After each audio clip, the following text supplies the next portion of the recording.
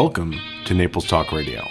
In this episode, we're going to discuss diamonds and gemstones with Shane Michael. Shane has been in the jewelry trade for 15 years and specializes in diamonds. He is a graduate gemologist through the Gemological Institute of America, which is a highly coveted industry designation. Shane offers his services as a certified jewelry estate appraiser through his company Aqua Diamonds in both Lee and Collier counties.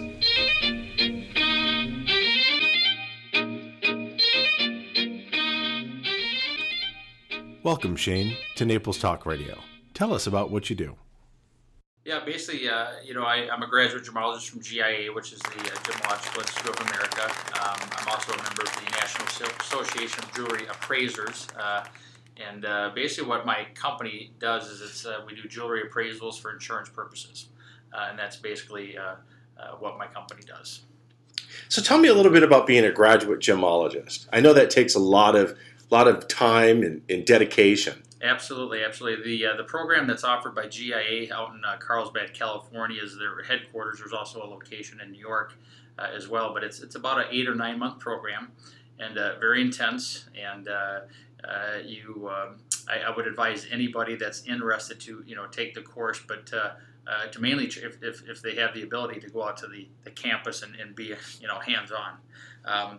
They have a long distance program as well, that you could do over the internet and that as well, which you learn a lot of the material, but not as much as you would learn if you were actually at the campus itself. But the program's 8 to 9 months. It's very intense, but you start off with diamond grading, and then you move on to the colored gemstones, colored gemstones identifications, and once you complete the course, you become a graduate gemologist. And it was a great opportunity for me. I would advise anybody that's interested in that field to definitely give it a shot. Now, as far as the test itself, you have to get literally perfect score, right? Absolutely. They when it comes to the and that was the tough part for me. It's really the it's like passing the bar for if you're a lawyer or a doctor. It's the test. It boils down to a 20 stone identification test. You have the tools, the instrumentation to, identify the gemstones, and you have to get 20 out of 20. And they throw you some tough stones. It's not a walk in the park by any means. It actually took me several tries, about I think 4 times it took me to pass. Now you had showed me some really exciting stones, like some really impressive stones. Tell me about some of those. Yeah, absolutely. There's everybody has a favorite. One of my personal favorites is an emerald, of course, which one of the main localities is Colombia, and it's also my birthstone. But I also am fascinated with diamonds. Diamonds are everybody's best friend. Especially the ladies. But my personal favorites, I really enjoy color, but diamonds, once, you get a special diamond that comes across your hands, it speaks to you. It dances. It's got its own life. There's no 2 diamonds that are alike. So I like both. I like emeralds and the diamonds as well. But there's so many different gemstones, and and it's in the eye of the beholder. It's for what they like. Now, diamonds, they have fire, right? Absolutely. They have brilliance. Absolutely, and that all boils down to the cut.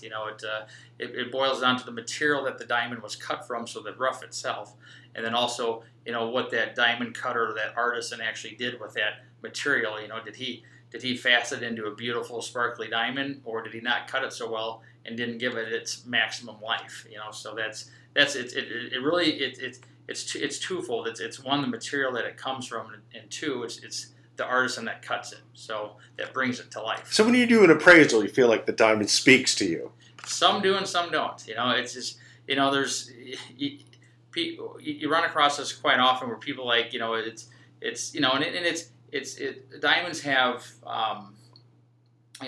have they're sentimental. You know what I mean? So what somebody might think that owns this piece of jewelry, that it's worth millions, and you got to treat it that way. And in reality, it's not the best cut, it's not the nicest color, It's not the nicest clarity, but you know what, it's still a beautiful piece. It's still a nice diamond, but sometimes people have this misconception that they were told from another appraisal or appraiser, another appraiser that this is worth $10,000. Where they overinflated the price, which you see a lot by many, many appraisers, and also many jewelry retail stores will overappraise a piece of jewelry. But you don't do that, right? No, I do a realistic replacement value.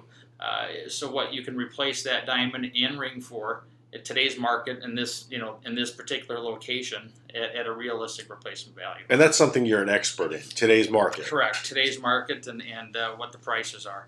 I mainly do diamonds and diamond pieces, but I do color as well. But it's whatever the client requests. So basically, if they have a gemstone of any kind, including diamonds, they can come to you. They can get a realistic appraisal. Absolutely. And you've got a network, and you've been in this a long time. I've been doing this 15 to 16 years, and the important thing is that especially when the home markets crashed and many people lost their homes 9 years ago, roughly, I think is when it kind of snowballed. But a lot of people had mysterious losses. People do things they shouldn't when times are desperate. When there's a need for money, there was a lot of mysterious losses. So what happens now is that the insurance companies, they're on a new policy, a new homeowners policy. They want an appraisal to be within 1 year, and or if it's an existing policy, they want it updated every 3 years. So that's where I come in, and it's made better business for me, that they're requiring that, for appraisals on jewelry items, and it's much like that on furs and other things and antiques, which I don't get into that, but just more the jewelry end. So how often should jewelry get appraised? I would say at least every 3 years. Every 3 years, and also too for people that are out there that are listening too, is if they have current appraisals, from 3, 4, 5 years ago, and especially if it comes from a retail store, they're probably overinflated, like we talked about earlier. Where they should have it reevaluated, because what happens is these retailers and some other appraisers that aren't graduate gemologists, that aren't a member of the National Association of Jewelry Appraisers like myself, may overinflated the price tremendously, to make the client feel good. But it's really an injustice, because if there's an incident and it's lost or stolen, they would never get that amount of dollars for their piece. But the insurance company is very quick to take their money and their premium every month. But when it comes to replacing the item, they won't cover the item for that amount that they were insured for. So getting a realistic appraisal is really a service to the people that you serve. Absolutely. Yeah, and it's important, So I've gone to many communities and many, a lot of these high rises, and we take their boardroom and we just talk about, what they should have, if they have questions about their jewelry appraisals and their items specifically, I'm there to answer their questions. If they want something redone, a new appraisal, or maybe, Aunt Betty passed away and left a nice heirloom piece, and they want to know what its value is. At no charge, I'll just give them a verbal. But if they want something, typed up and in writing, then that's a little bit more formal. Then obviously there's a fee for that. What's the most exciting trends in your industry right now? I would say that the trend is going to be, as far as diamonds go, it's just the new cutting methods. GIA it's just shortly after I graduated from school, which was back in 2001, they started studying the cut. There's always been the color, there's always been the clarity, and the carat weight, but there's a lot of controversy about what makes a diamond the most fiery, the most life to it, and it really boils down to the cut. So give me some examples of that. What are types of cuts? Well, you have the ideal cut, which is going to be it's a diamond that's cut. It's all of its angles, all of its proportions have to be within strict tolerances. It has to be within strict parameters to get a excellent cut grade. So when GIA did their so there's a science to it. There's absolutely, and but there's also an art too. There's an art and a science, but it's really, it comes to the artisan, and they're really mathematicians. They're cutting this diamond to strict angles and tolerances and proportions to get the most fire out of the diamond. So the biggest trend, and you'll see this if you're searching for a diamond on the internet, or if you go into a local jeweler,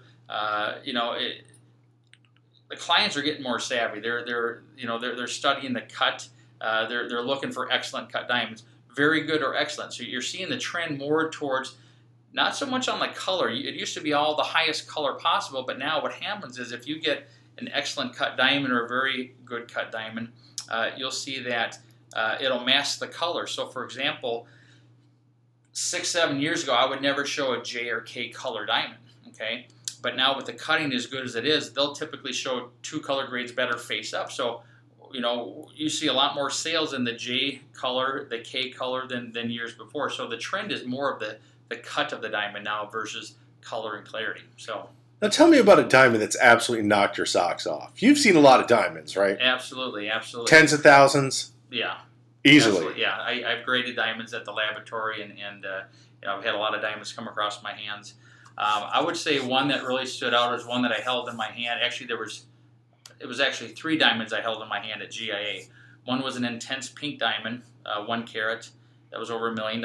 And those pink diamonds, those are popular in Saudi Arabia, right? Actually, the pink diamonds, their main locality is Australia.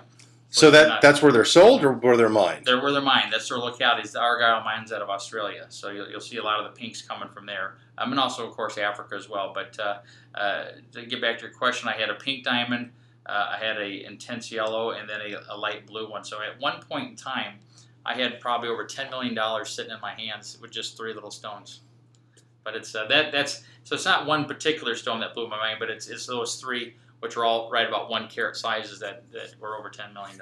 That reminds me of a story I've heard in the past about life gems, about the history of gemstones, where people would take diamonds to store value to cross borders. Oh, absolutely, yeah, because they're easier to transport. You see in diamond paraphernalia and contraband, like they have belts. You can stuff a lot of money in these belts, and because they're such a small material that you can transfer very easily. So yeah, it's been like that for years. Versus humping a pound of gold around. Who wants to carry that when a diamond has more value in most cases, if depending on what it is. It's also a form of a personal asset too, right? Absolutely. So if your house burns down, your car crashes, yes. you still have a diamond. A lot of people years ago, like in the 70s, a lot of jewelers and investment people said go out and buy investment grade quality diamonds, which were flawless diamonds, which were colorless. And they said, go out and buy these diamonds and just sit on them and put them in your vault, and the problem was, and many people followed that, thinking that these diamonds were going to go way up in value, which they have. Diamonds have continuously gone up in price, much like any other markets, like the gold market's up and down, and many other markets. But with diamonds, that's the only item that I'm aware of that just continually goes up in price. Okay, but the problem is a lot of people went out and bought these quality goods, and they can't get rid of them. It was a bad investment because nobody now wants to pay for the rarity of an internally flawless diamond or a flawless diamond because nobody wants them. You can buy a lower clarity grade and it's going to look visually the same, okay? And it's going to be priced much better, and it's going to be an easier diamond to move. So if you're looking to buy an investment, diamonds now, I would say buy something, that's look for something in the colorless range or near colorless, and maybe an SI1. Maybe VS1, VS2, SI1 clarity, which means there's some small characteristics in the diamonds, but visually to the naked eye, they're going to look just like a flawless diamond. So it can still look like it has fire and brilliance. Absolutely, yeah, and just get a very nice cut diamond, a very good or an excellent cut. That's going to hold more value, and it's going to be a more sellable diamond if push comes to shove. You get in dire straits and you need to liquidate. Those are the type of diamonds that are selling on a daily basis. The internally flawless or flawless diamonds that are colorless, nobody wants them. You're paying for rarity, and they're too expensive. It's not a good investment. But it could be a store of value. Yeah, absolutely. Yeah, there's always a value. It's just the value is what someone's willing to pay for something, But what's being sold on the market more of this day and age is going to be diamonds in that a little bit lower clarity grade that are eye clean, but on the higher end of the cut scale. So those are the ones that are the most marketable. Absolutely, most marketable. In liquid. So you can sell those, day in and day out. Absolutely. Somebody could literally have one of those diamonds and go somewhere and sell it. Where would they sell that? There's many places that you can do that. Your local jeweler. The thing is, to make it an investment, it all depends on how well you bought it. You go to a mall retail store and you buy a diamond and you buy it for an investment. Well, that's not going to be a good investment because you paid full retail. If you buy it aggressive, or if you go to a local diamond broker and let's say you're buying 5 diamonds at a shot, you might be buying the diamond at 5 to 6, 7% over the cost of the jeweler's cost. If you go to the right place, so you really got to do your diligence and look around and find a place that's very aggressive, that's going to match internet pricing basically. But to answer your question, where would you sell it? There's of course you got on the websites that are out there, local jewelers that are buying. But really the best way is to, if you bought it aggressively, is find a friend or a coworker, something like that, somebody that's looking to get engaged. And again, you can win and make a profit, but it all depends on how well you bought that diamond if you were to take it to a local jeweler and sell it. Well, you obviously have a lot of knowledge and experience with diamonds. Yes. And gemstones, too. Yes, absolutely. So how can somebody reach you to get an opinion, to get an appraisal? Absolutely. Basically, there's many ways you can reach me, and I have my website. You can find me at aqua-diamonds.com, or you can find me at the National Association of Jewelry Appraisers website, which is najaappraisers.com, or you can call me direct at 239-580-8777. Ladies and gentlemen, Shane Michael from Aqua Diamonds, graduate gemologist. Thank you so much for joining me today. Thank you for listening to Naples Talk Radio.